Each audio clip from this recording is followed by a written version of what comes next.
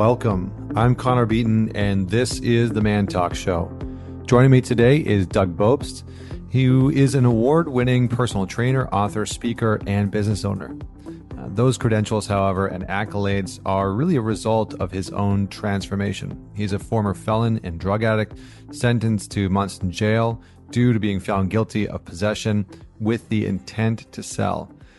He chose to use his time locked in a small cell to beat his own demons and reinvent himself, thanks to a combination of faith, family, and fitness. He since has helped hundreds of people improve their health and wellness and written 3 books over the course of the last few years, which are really a reflection of his personal story. The first one is From Felony to Fitness to Free. Next is Faith, Family, Fitness, and his latest book, The Heart of Recovery, where he interviewed roughly 50 of the most inspiring individuals who have all beat addiction from all walks of life with hopes of helping others get into recovery. So on this episode, we dive into a number of different topics, but clearly one of the main things that we talk about is Doug's personal story. So we dive deep into his past, into what led him into a life of a little bit of crime and drugs and his addiction. He shares his own personal experience with his addiction, which is very powerful considering that over the years of working with so many people, what I've come to realize is that addiction touches us all. Addiction is probably a part of your life in some way, whether you know it or not. Addiction has definitely played a part in my life and my upbringing. And so Doug is courageous enough to share a lot about his experience and what led him there, how he got out of it, and the work that needs to happen in order to not only support people that are around us that are addicts, but to support ourselves with our own addictive behaviors or with the behaviors that are really holding us back. So this is a great episode all about addiction, all about the patterns, the habits, the trauma, the pain that leads us down the path of addiction, and how we can support the people around us that might be going through that experience. So without any further delay, please welcome Doug Bopst. Connor, thanks for having me, man. Yeah, it was a pleasure. You had me on your show. I got to learn a little bit about your story. And I was like, yeah, this is going to be great. I think this conversation is going to benefit a lot of people. So let's just start where I start with everyone, which is tell us a story about a defining moment in your life that made you who you are today. Well, I think what really comes to mind is that when I was incarcerated on felony drug charges back in 2008, when I thought my life was over, I was suicidal. I was in the depths of despair. I had a horrible drug habit. And my cellmate got me to start exercising. And when I was in jail, I was 40 or 50 pounds overweight. I was heavier than I am now. I could have been a model for Pillsbury. So exercise wasn't something that really came so easy to me. And I remember getting down to do a push-up, couldn't do a push-up, couldn't even do one from my knees. And with his motivation and encouragement, and they're training me every day, I was able to do a set of 10 push-ups and run a mile. And that defining moment for me was so crucial and powerful because it gave me the confidence, clarity, and connection to myself that I needed to beat this addiction. It allowed me to change the way I talked to myself. It allowed me to change the way I felt about myself. It allowed me to change who I was as a person because I was now taking all this pain I had in my past, all the pain of addiction and abuse that I suffered as a kid, and I was channeling it in a way that was more positive through fitness, through exercise. And it gave me a sense of purpose, sense of accomplishment, commitment to myself that I was like, all right, I'm now loving myself enough to invest in my body to be able to set goals and achieve them and to gain more understanding of who I was as a person. Like all these things that we know exercise does for us, they catapulted me into wanting to change a lot of other areas of my life when I got out of jail. That's powerful, man. I mean, maybe, I'd love to explore this a little bit with you because addiction and recovery is something that I've touched on briefly once before with another guest. But I think, after doing years and years of work with individuals, it's really shocking how many people deal with addiction and maybe not themselves dealing with addiction, but how many people are actually impacted by addiction. I remember I did an event once where I asked the audience, we had a Man Talks event where we had about 300 people there. And I said, who here has either dealt with addiction themselves or had somebody in their immediate family deal with addiction? And literally like 95% of the hands went up in the room. And so it's really fascinating, because I think it's one of these things that most people are not talking about. A lot of people are not unsure how to handle. And so just give us a little bit of context as to, what did life look like for you that led you into addiction, that led you into those spaces? A lot of self-medication and self-sabotage from my childhood. I dealt with a lot of trauma. I dealt with abuse of every kind. I was bullied in school. I grew up in a divorced home, and I was always the kid who loved sports. Right. I loved playing sports. I loved watching sports. I liked collecting baseball cards. The issue, though, was that I couldn't run, I couldn't jump, and I was uncoordinated. Mm-hmm. So I was always the last kid picked. I was always the one getting cut from the teams, even though I would see all my friends and people that I hung out with making these teams.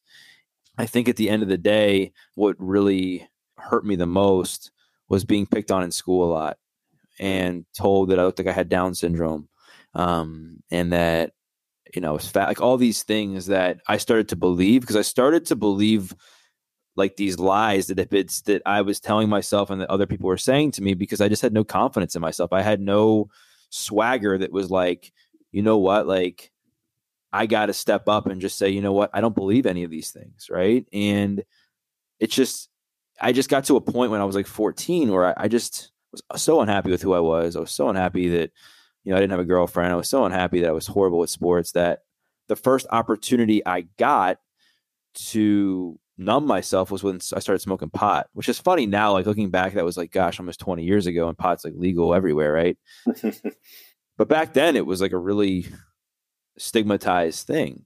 And one hit off a marijuana pipe turned into me smoking every day. And I felt this monkey come off my back in a way that was soothing. And I felt at peace with myself. And I felt like all the problems that I once thought I had were now gone. And it gave, and pot gave me that. Mm-hmm. Right. Yeah. Yeah. I think what's interesting is the avoidance of feeling the hard things, of feeling shame or feeling not enough or feeling the lack of. And I think that's one of the things that a lot of people that go down that path struggle with. And, I'm interested in learning more about the sort of mindset, because I think one of the biggest challenges for people that haven't had an addiction or haven't labeled that they have an addiction is that they probably know someone in their life that has or is struggling with that. And one of the biggest gaps is trying to understand the mind of an addict, right? Why they're doing certain things. And I think that can be one of the most challenging things, right? Especially if you have a parent or a sibling or, a child that is going through addiction. It can be very challenging to try and understand the mindset of why they keep choosing that behavior. So can you give us a little bit of insight into what it's like to be in that mind frame? So you started smoking pot. Where did that go? Tell us a little bit more about your journey and a little bit more about the internal mindset that was going on. Yeah. So once I started smoking, I was oh, okay, I can numb myself out and not think about my problems by smoking pot. And then I was okay, well, what's next? Then I needed to smoke more pot, because as we know, once you're not chasing the drug, you're chasing the feeling, I think, right? You're chasing that numbing feeling.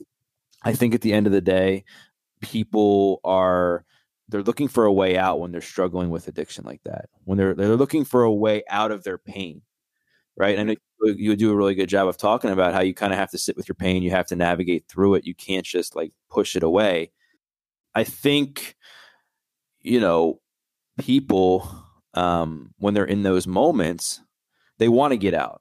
They want to stop doing drugs. They want to stop abusing themselves. They want to stop talking so poorly. They don't know how. And their self-esteem and their level of confidence about themselves is so freaking low that they don't even believe they could do it even if they tried. Right? So what's the easy thing to do? Do more drugs, chase that feeling. And for me, pot only became enough until it didn't anymore. Right. And then like I had to find other things. And some of the other things that I chose to use were cocaine. And I had really bad anxiety growing up just from a lot of the abuse and stuff that I developed. And I had panic attacks. So like cocaine and anxiety go about as well together as eating pepperoni pizza every day and trying to, be a bikini model. Like, yeah. Right. Like total opposite. And I remember one night I ended up in the emergency room. I was like 17 or 18. I'd just been kicked out of my dad's house. I was kicked out of my mom's house on my 16th birthday. She busted me with some pot, and I just had a party in her house when she wasn't home like a few weeks before that. So talk about, and I think this goes into like your show, like as a man, okay, I'll talk about this because this was a pivotal moment for me. Having that rejection from my mom at 16 killed me, nearly killed me. And I remember just, words were said and all these things. I told her how much I hate like all these things. And I got kicked out and then shipped to my dad's house the next day, who, by the way, I had a very strained relationship with. And so it was a big slap in the face to me. And she wouldn't talk to me unless we were like in a therapist's office. She wouldn't communicate. In like the time I felt I needed her most. Right. And I know obviously you and your wife, you talk a lot about like relationships and how that your childhood and everything can impact that. Right. And so I learned down the road how much that impacted me. And the reason I'm sharing all this is because this is real time, like what I was going through. And I'm looking back now and able to reflect on all that. Just so if somebody's listening that's either in that moment or is trying to figure out where certain things are coming from, that maybe this will relate to them. Right. And so I'm in the hospital. And I just got kicked out of my dad's house, and I was high on coke, high on pot, smoking cigarettes, like all this stuff. My face started going numb. My heart started racing, and I was the chunky monkey back then, right? So like I was a little heavier set kid than I am now.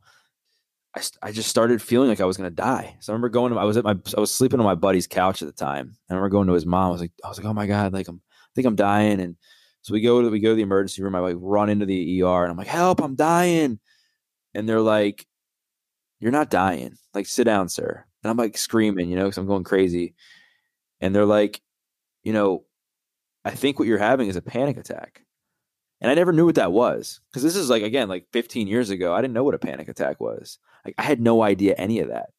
And like, I think what started to happen was I started to read about anxiety and more about panic. And I bought a book and, all these things that we try to do to help. But all my friends and I did at this point in my life was we rode around, smoked pot, and did drugs together. So I couldn't do that. Like I was like, all right, how can I still hang out with my friends and get high without having a panic attack? And the thing is, I couldn't without another external substance coming into my life. And that's where I found OxyContin, was because, pragmatically, they'd be like, all right, Doug, like if you want to stop having panic attacks, stop doing drugs and change who you hang out with. That would be like the logical answer. Well, I chose the opposite.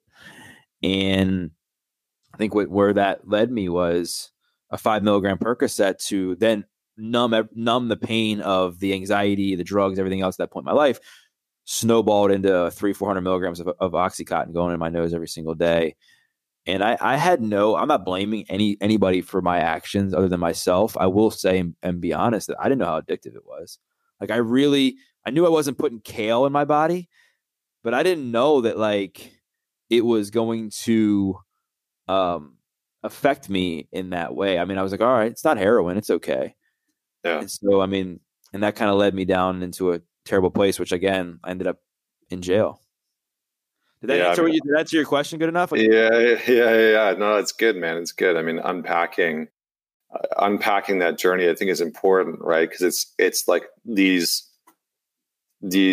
small decisions along the way, ignoring some of the challenges. I mean, it's very indicative of like what a lot of people go through that have addiction, right? That there's abuse in some way, there's neglect or abandonment, and you're describing all of those things, right? Like you're describing neglect, abuse, abandonment, like all those pieces sort of in there, and not being able to have someone to sort of sit down with you and say, hey, looks like you're feeling a lot, looks like a lot's coming up. Let's talk about how to deal with some of this. And I think people underestimate also just the tumultuousness of what it's like to be a teenager. I think people remove themselves from how chaotic a teenager's internal state is. Like I remember being a teenager and I was a disaster. I was a complete mess. And if people would have met 14 or 15 or 16-year-old me, I'm like, who the hell is this kid? Right. But I think you go through puberty, you start having testosterone course through your body. I mean, you're getting boners on the bus, you're getting picked on, it's a melee of a bunch of different things, right? And that sensory overload can lead us to wanting to find ways to sort of cope or numb or deal with the situation. I want to talk just briefly because you've written a really interesting book called The Heart of Recovery, and you sort of like talk to real people about their stories, their lives, and I think it's important to bring some of these stories to light. And not that we need to talk about other people's stories, so we're going to stick with yours, but speak to some of like the epidemic that's happening in the States, because I think one of the things that, again, what other, we sort of hear about like the war on drugs. We hear about like how easy was it for you to actually acquire drugs? Well, back in the day, it was quite easy. I mean, because once you're around it enough and you're immersed yourself enough in it, like that's all that's there. So all my friends, all we did was smoke pot, and so it was easy access that someone in our circle knew where to get it, right? And it's just like the more drugs you did, the more people you met, the more people you knew. So it just turned into this easy opportunity to be like, oh, like who's getting drugs today? And then I became the supplier. I became the guy that was moving pounds of pot a week, hustling, making money, but putting all my profits up my nose, right? I remember it was like, I don't know if you ever listened to Biggie Smalls back in the day. Yeah. But he wrote that song, The 10 Crack Commandments. And I broke every commandment there was, probably most of them. And so like literally like I was just bleeding money because I was just putting stuff putting all my profits in my nose, going to strip clubs, all these things. And then so as I started selling people more drugs, I started meeting more people who were in the community. I started getting involved with more people that were just not okay with, we're not okay with the fact that I didn't have drugs. Like if I didn't have drugs, like you weren't cool to be around. They were like, oh, unless you got my drugs, don't come around. And I started really learning that, in the community, a lot of people, unless you have something for them, it's like they're really not truly connected. Does that make sense? Mm-hmm. Yeah. It's more about the drug than it is the connection and the camaraderie and the friendship, right? Yeah. I mean, I think what I've heard some people talk about is like nothing mattered other than the next hit or the next drink or the next, rail or like whatever the case may be. And so everything was sort of geared towards that one focal point. But when you look at the current situation, in the United States, and you look at like the sort of epidemic that's unfolding, how easy it is to access to get a lot of these drugs, especially prescription drugs, really like Oxycontin, they're the epidemic now, right? It's like more people are dying from that, more people are using those types of drugs. Why do you feel like that is? Like what's happening in the system that is allowing us to be able to access all those types of drugs? Like, do you feel like, I'm just curious to get your personal opinion, having been immersed in that space. Like how people are getting them now? Not necessarily how they're getting them, but more so how is the system set up for that type of easy access? I think it's a lot harder now than it used to be. I think that's why you're seeing a lot more deaths because of fentanyl, because they've cracked down on a lot of the doctors. They've cracked down on a lot of the pharmacies. I mean, back in the day, I had people working at pharmacies. I knew people that had access to these pills, and the cost of them was so much cheaper than it is now. And I think there's so much greed out there, right? For people who are selling them, like whether it's a doctor or whatever, they're like, oh, if I can make a couple grand here in a few minutes by getting a script or pills or whatever, like I'll do that. And I think people, once they hit that point that like once they get in that cycle of addiction, the high almost becomes more like, how am I going to get it and where am I going to get it from, than the fact that you're doing it. Like the fact that you're doing it, it's like once you do it, it's like almost like, oh, now what? Now I got to chase the next high. Now I got to chase the next, thing that's going to be put into my body. Does that make sense? Yeah, it's almost like a game, right? It is. It's like it's a very sort of like game mentality. It's like, I'm going to pursue this thing that's going to make me feel good. I'm going to get to win, right? Like, yeah, I can see that. I can see that for sure. Okay, so fast forward a little bit. What happened in terms of going to prison? What was that like? Just maybe unpack that time in your life for us a little bit. Yeah. So like I said, I was selling copious amounts of pot back in 2008, and Cinco de Mayo, everything kind of came to a head. I was riding around with a few of my friends to go pick up some Oxycontin when I was 20 years old, and I flashed my high beams of a headlight, because I had a headlight that I've been meaning to change for months. And all my friends were like, dude, you're riding dirty. You can't be riding around with a busted headlight. So I flashed my high beams at this police officer, who then pulls me over, of course. And then one thing leads to the next. And I feel like subconsciously I wanted to get arrested, because I asked him, he's like, can I search your car? And I was like, yeah, go ahead. I had a half a pound of pot and a couple grand in cash in the car. So he ended up searching it, finding everything. And then, I got arrested, went to jail. And then I went to court. This was May. I went to court in September because I had to get arraigned for the felony, all that stuff. And when I went to court in September 30th, 2008, the judge, he looked at me and he's like, you know what? Like, I'm going to make an example out of you, but I'm also going to give you a second chance. I had a clean record, I think, as an adult until that point. And he's like, so I'm going to sentence you to 5, because they wanted me to snitch on people and I didn't.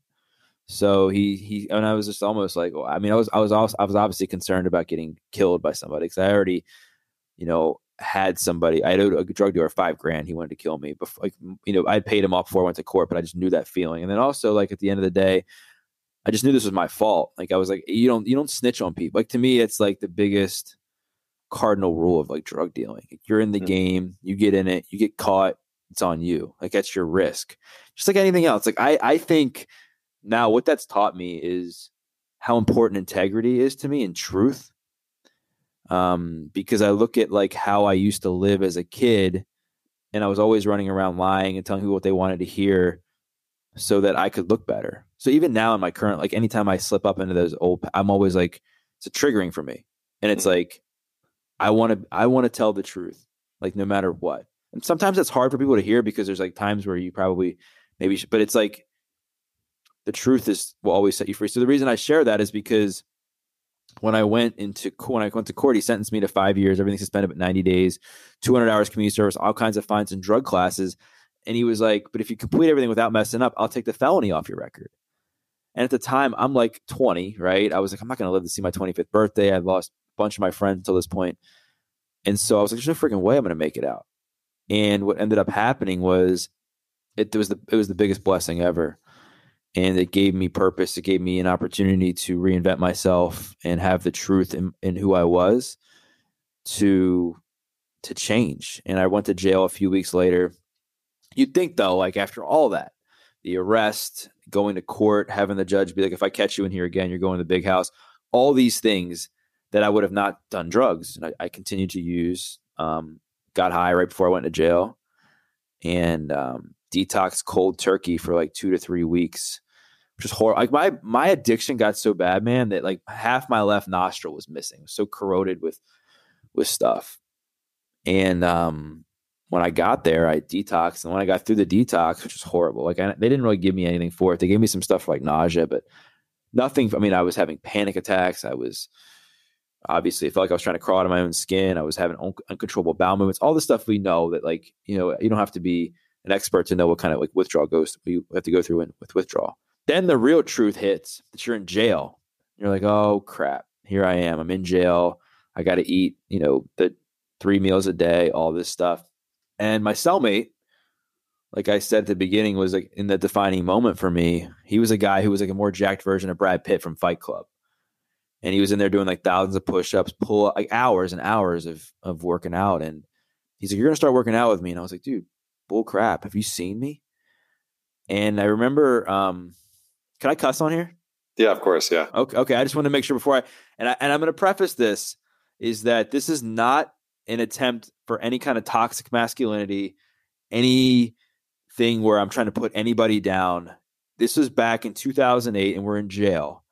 And this is what he said to me. I was being the victim. I was blaming my parents. I was blaming because he was asking me my story. He's like, why are you here? And I'm like, like my parents, I was bullied. He's like, dude, quit being a fucking bitch. And I was like, what? And then I was like, why are you saying that?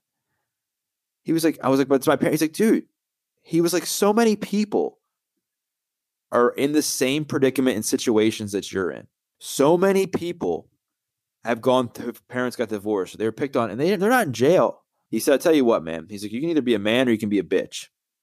He's like, you can be a man and own your choices, own your responsibilities, own the fact that you're freaking here, and you have an obligation to yourself to change. You have an obligation to your family to change.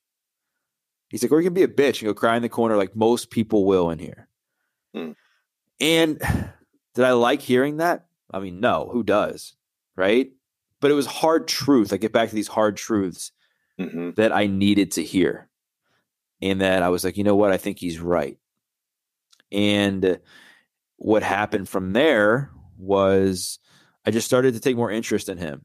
And we would be up and he'd be telling me stories about, because he'd been in prison for like 10 years. And he would always tell me stories about jail and prison and that sort of thing. And I think at the end of the day, his words really impacted me in such a meaningful way because he told me things that were hard to hear, but with brutal honesty. And I think like that's a big issue today in our society is everybody likes to be coddled. Everybody doesn't want to hear the hard truth. And the hard truth is what eventually will set them free, right? Everybody wants to kind of, and I'm not saying anybody's wrong for that. I'm just saying that's just my opinion. And I think, he said some other things to me. When I got down to do my first push-up, I was like, why can't I do a push-up? He's like, because you're freaking fat. And I was like, huh? And he was like, well, what? And I'm like, I guess he's right. I do have. And so I never wanted to be called fat again.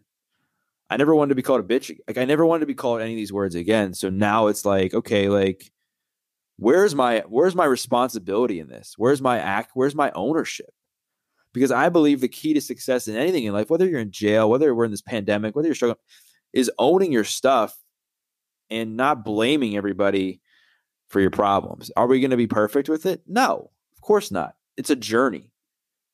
We're on this journey together. And the moment we think that we're going to be perfect, that we're 100% healed, stay away from people like that because they're full of shit. I mean, it's a continual journey and you're always going to have things to work on. And I learned that the hard way when I was in jail.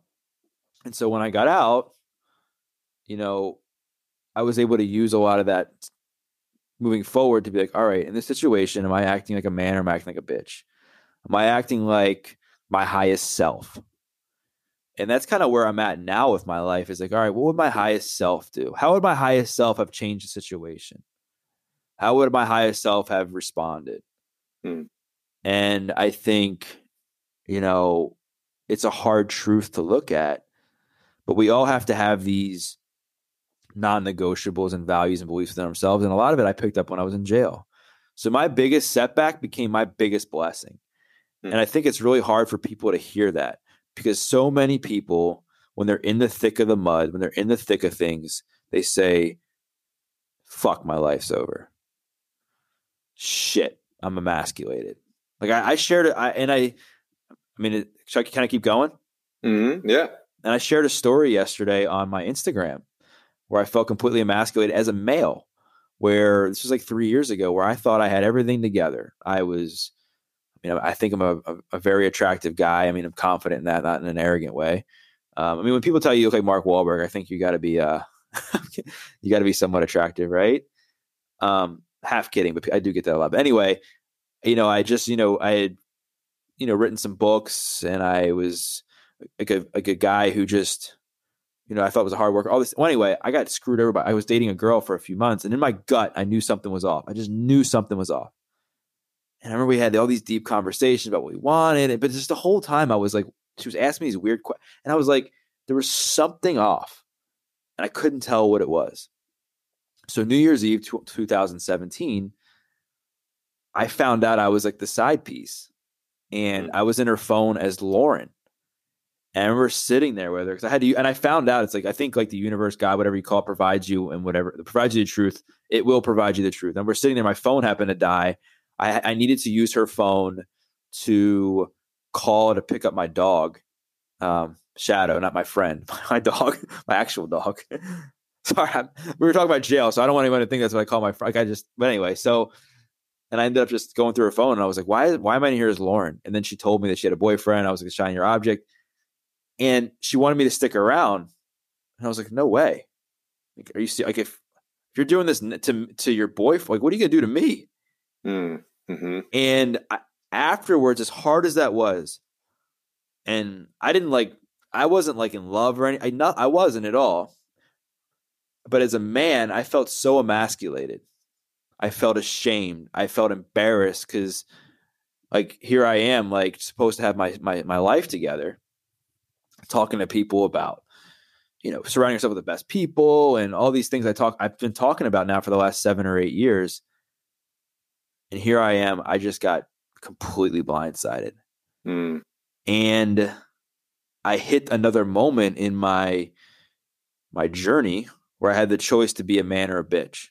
And for a while, I was acting like a little victim. And I was so upset with myself. I was so ashamed. And I remember I had a coach be like, Doug, like, you're going to either be a victim or you're going to be a victor. He said the same thing in different words. And he was like, are you really going to let this he's like, you have such a special gift in this world. Are you really going to let this bring you down in the way it's brought you down? And obviously it wasn't like I just shot up and was like, he's right. But it took me like a day or two and I snapped out of it.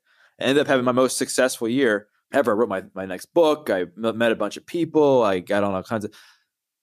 And so I share this because it goes back to my whole thing in jail. It goes back to that mentality. It goes back to there's responsibility in this, and how I handle things today when I hit adversity is so much different. People are like, oh, like, so your life must be easy. And I'm like, no, like, I still have the same problems. I still have a lot of stuff I'm working on. I had a lot of things that have happened, or whatever. Just how you handle it becomes differently. Yeah, do I get reactive sometimes? I mean, yes, I'm not going to say I don't get reactive, but I'm not out like, smoking pot or doing drugs or in the strip to like mask my pain. Does that make sense? Does this make? I mean, hopefully, I brought that all back full circle.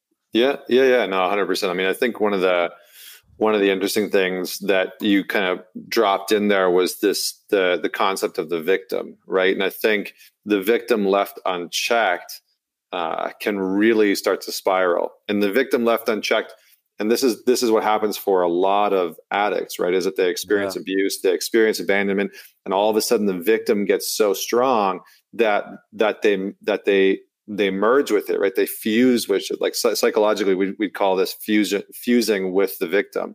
Yeah. And then that victim mentality becomes the thing that's sort of driving the show. And it's always sort of like, poor me, and you want to escape it, right? And I think that, I can hear this part of you that has kind of done the dance with the victim, Trust me, I have, and I get it. And I see a lot of it, and I can tell. I mean, and that's not to say I think we're all human, and we all will play the victim at some point in our lives. I mean, continually.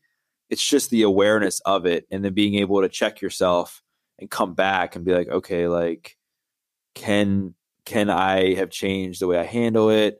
Where did I go wrong? How can I respond going forward? And that's what's different, I think, with where I am now and before, because before, just easy to be the victim. It's easy to be the victim. And you see, like, I've gone through a lot of therapy. I've done a lot of different modalities of healing just because I've always like, even though something's worked for me and I've continued to work, I'm always like learning about different things because I want to like continue to evolve in areas that I'm passionate about. And obviously being the victim is a trauma response. It's a response to something internally where you don't feel valued yourself. And so feel so good about yourself. So blaming other people makes you feel bad. Well, and at the end of the day, what I've learned, and I don't know if I'm the only one, that when you blame other people, it feels really good for like a minute. And then afterwards, when you kind of come back down, you're more ashamed because you're like, wow, like I should have handled this differently, or, and it's just the same when you like snap on somebody.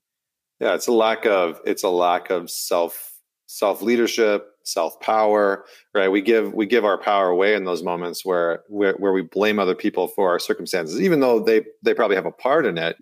If we're making them wholly responsible, we are taking away our own power in those moments. And I think that's where a lot of people sort of fall down a very slippery slope. So, all right. So fitness came into the equation. You've become a personal trainer and really like built up quite a fascinating brand and like built up a brand around that. Why fitness? Like, was it out of that moment? Like, did jail Brad Pitt sort of like inspire you, or like how did fitness come to be the sort of staple that, because it seems like you use that as a conduit to teach people about themselves?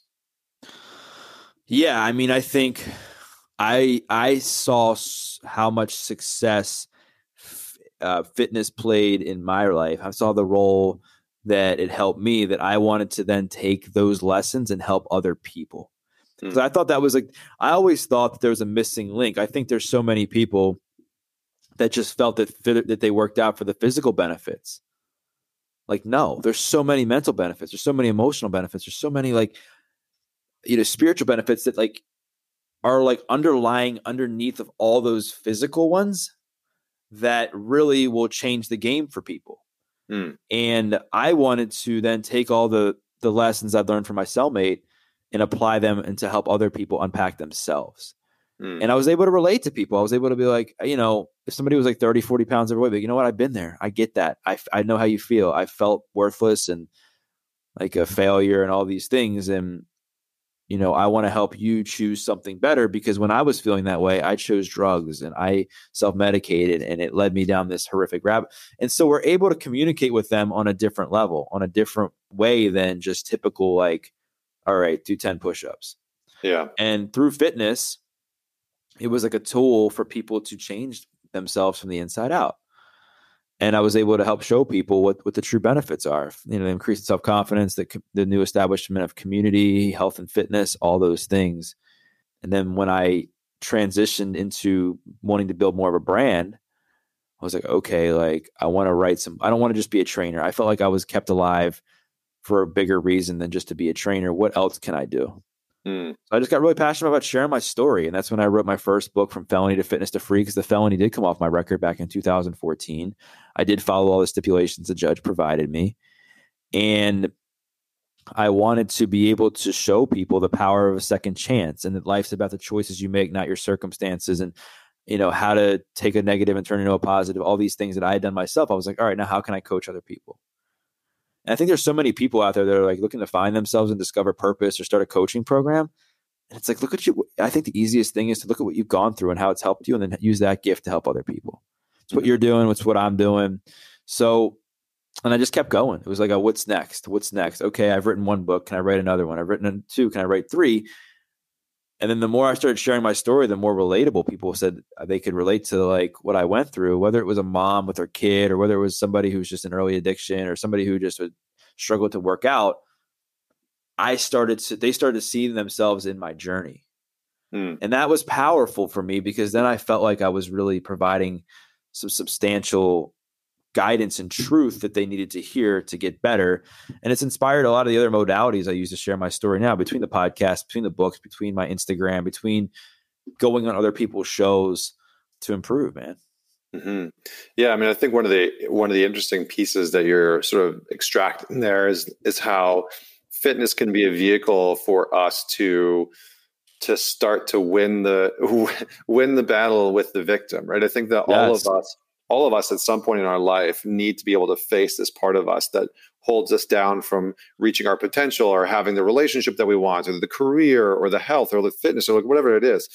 And I think the interesting part is that, you've sort of merged personal obstacles with fitness, and sort of said, okay, we're going to improve your mindset while improving your body, and merging those two things together.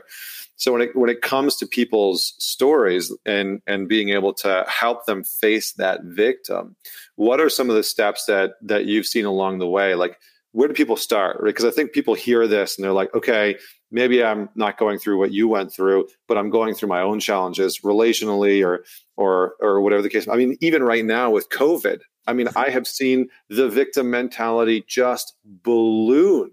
It's really, and look, this isn't to diminish. I think it's exposing people's problems internally in a more magnified scale, right?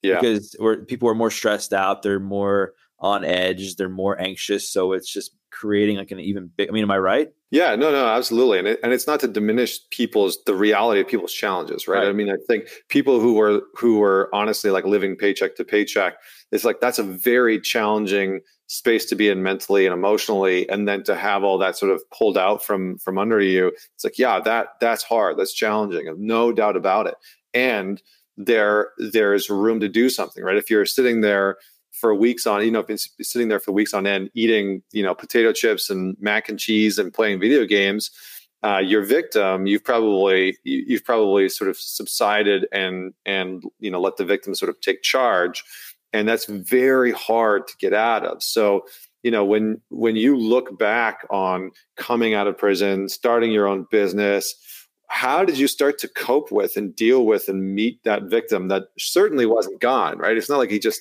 disappear. No. How did you start to face that part and work with it rather than against it?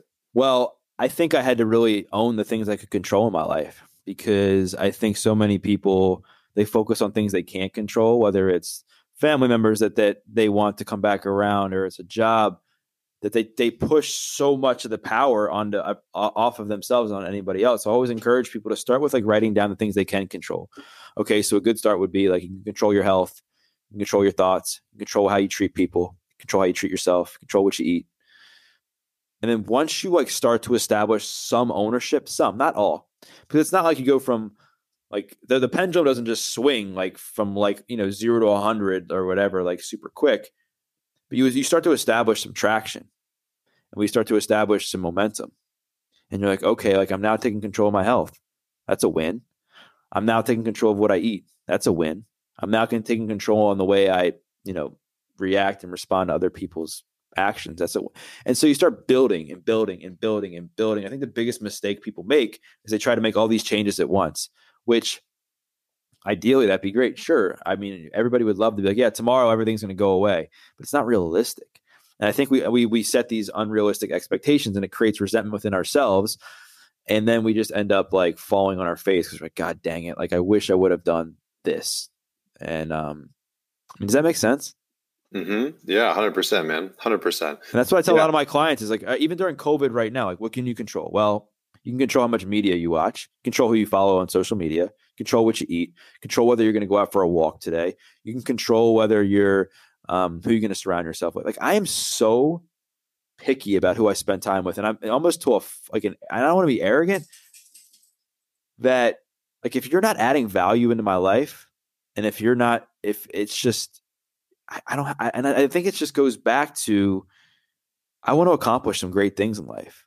I want people that are going to challenge me. I want people that are doing better than me in my life. And I think everybody has a responsibility in who they surround themselves with. Mm-hmm. And if they want to create change, get in the arena with people who are creating change. Mm-hmm. Don't get in the same arena you've been in with people that are pessimistic and dragging you down and don't have goals and aren't aligned with you. And every day I'm learning more about what I'm aligned with, who I'm aligned, because I think it's the more work you do, you start to unpack even more truth about yourself. Mm. Right. And I think, I'm learning even more. I'm taking this boundaries course from your buddy, Mark. And the more you sacrifice your truth and what you want, and you relinquish control over, and let other people control how you live your life, like, it's going to impact you. Mm-hmm. And it's not like, it's not a once, what you do it once and you wash your hands of it. It's an everyday thing. So you can also control, like, going back to my original point, like, what you're choosing to invest your time in. Like, there's no better time than now to invest in yourself. You don't have to, I'm not saying you have to like start like a $10,000 course, but you can certainly, there's so many people offering things that at a discounted level, at freemium, like all these things, if you want to improve, that are experts. There's also a lot of time for you to spend like really working on your health and, some daily habits. Because eventually this pandemic is going to be, Lord willing, it's going to be gone and people are going to be able to get out. But the habits we're creating aren't going to be. So if you're spending the next 3 months getting into this victim mindset now and drinking every day and doing all these things, it's not going to go away. As a matter of fact, it's probably going to become even more rampant, because then there's going to be a whole other level of stress added that now it's like back to reality. I got to start showing up to work now every day. I got bills that I got to pay off. These forbearance is over. Like I got to start paying bills again. Yeah. So yeah, I mean, I think how we show up in this time of downturn, how we show up in this time of lockdown. I've said it before on the show, is like isolation equals amplification, right? So everything's being amplified right now in our lives, whether that's the victim within us, whether that's the inner critic, whether that's the pessimist, like all those different parts are all being amplified. Look, there is one thing that I wanted to just talk about before we dive off, which is, what would you say to the people who have loved ones in their life, friends, family members, etc., that are dealing with addiction and sometimes feel helpless to support them? Like, what do you say to them? How can they best support? Like, when you look back at where you were, what support could you actually have used? Because I think it's very hard sometimes to sort of break through that barrier. Yeah, Connor. I mean, I think it's really profound that you asked that. I get this question a ton. And I think the one constant I always tell people, there's a few things. Okay. So number one, show up authentically in love if you can. I mean, it's hard. Trust me. Like, cause I remember when I was a kid, I'm sure you can remember when you were a kid, if you're like a menace, you're like, man, like my parents must have. But if you're a parent, just know that like whoever it is already feels like shit. So shaming them about it and chastising them and in a way that's like aggressive or whatever is not going to help them get what you, because ultimately what they want is for the loved one to stop doing what they're doing and come back to reality a bit. Right. And it's not happening. So with that kind of mentality, I think, right. I think the scare tactics have kind of run its course, but like loving them and just trying to support them, even if it's from a distance, because we all know that it's really hard to not want to always be there for them when they're going through that. And I think we can fall codependent, right? And I know like codependency is huge in addiction. So like not letting the way they are handling their situation impact your mental health 100%. Yeah. I would also join like a support group, because I think one of the biggest issues, at least with my experience, is people feel that they're alone. They're ashamed to talk about it because they're like, oh man, like I raised them in a great school. Like my husband makes like $500,000 a year. Like we went on all these vacations. Like why this have to happen to him or her? And you feel shame in that if you're a mom, or if it's vice versa, dad. Because I mean, more so moms come to me. So that's the only reason I'm saying the mom. And just when you join a support group, you're not alone. Plus you're able to like vent to people about the issues, and like you're able to bounce ideas off each other. And they're typically in some of these support groups, there's therapists and there's people in the addiction community who have experience in dealing with this stuff that they're able to help. So those are my three things. Number one, show up and love them. Don't shame them for where they are. Number two, read the book Codependent No More. I don't know if have you read that, Connor? Yeah. I've recommended it to a few people. Yeah. And just know that like, it's going to be really hard not to fall in that codependent trap. But that book can give you some great insight. I mean, I'm no expert in codependent and in codependency. Number three is to join some sort of online or in person, whatever it is, so that you don't feel like you're alone, so that you can embrace this new community you're in that you're going to have to navigate through. Nice. Awesome, brother. Awesome. Well, if people want to learn more about you and the work that you're doing, where can they go? Where can they learn more about you? Yeah, I'm pretty active on Instagram at Doug Bopst. And then, my podcast, The Adversity Advantage, where I interview people from all walks of life on how they've overcome trials and turned them into triumphs. It's on iTunes. My books are on Amazon. And yeah, just reach out. I'm happy to help in any way I can. Awesome, brother. Awesome. Well, we'll have all the links in the show notes, so you can go and check out a little bit more of Doug. And don't forget to share this podcast episode with someone that you know will benefit from listening to it. And leave us a rating and review on whatever platform you are tuning into us in. And until next week, this is Connor Beaton signing off.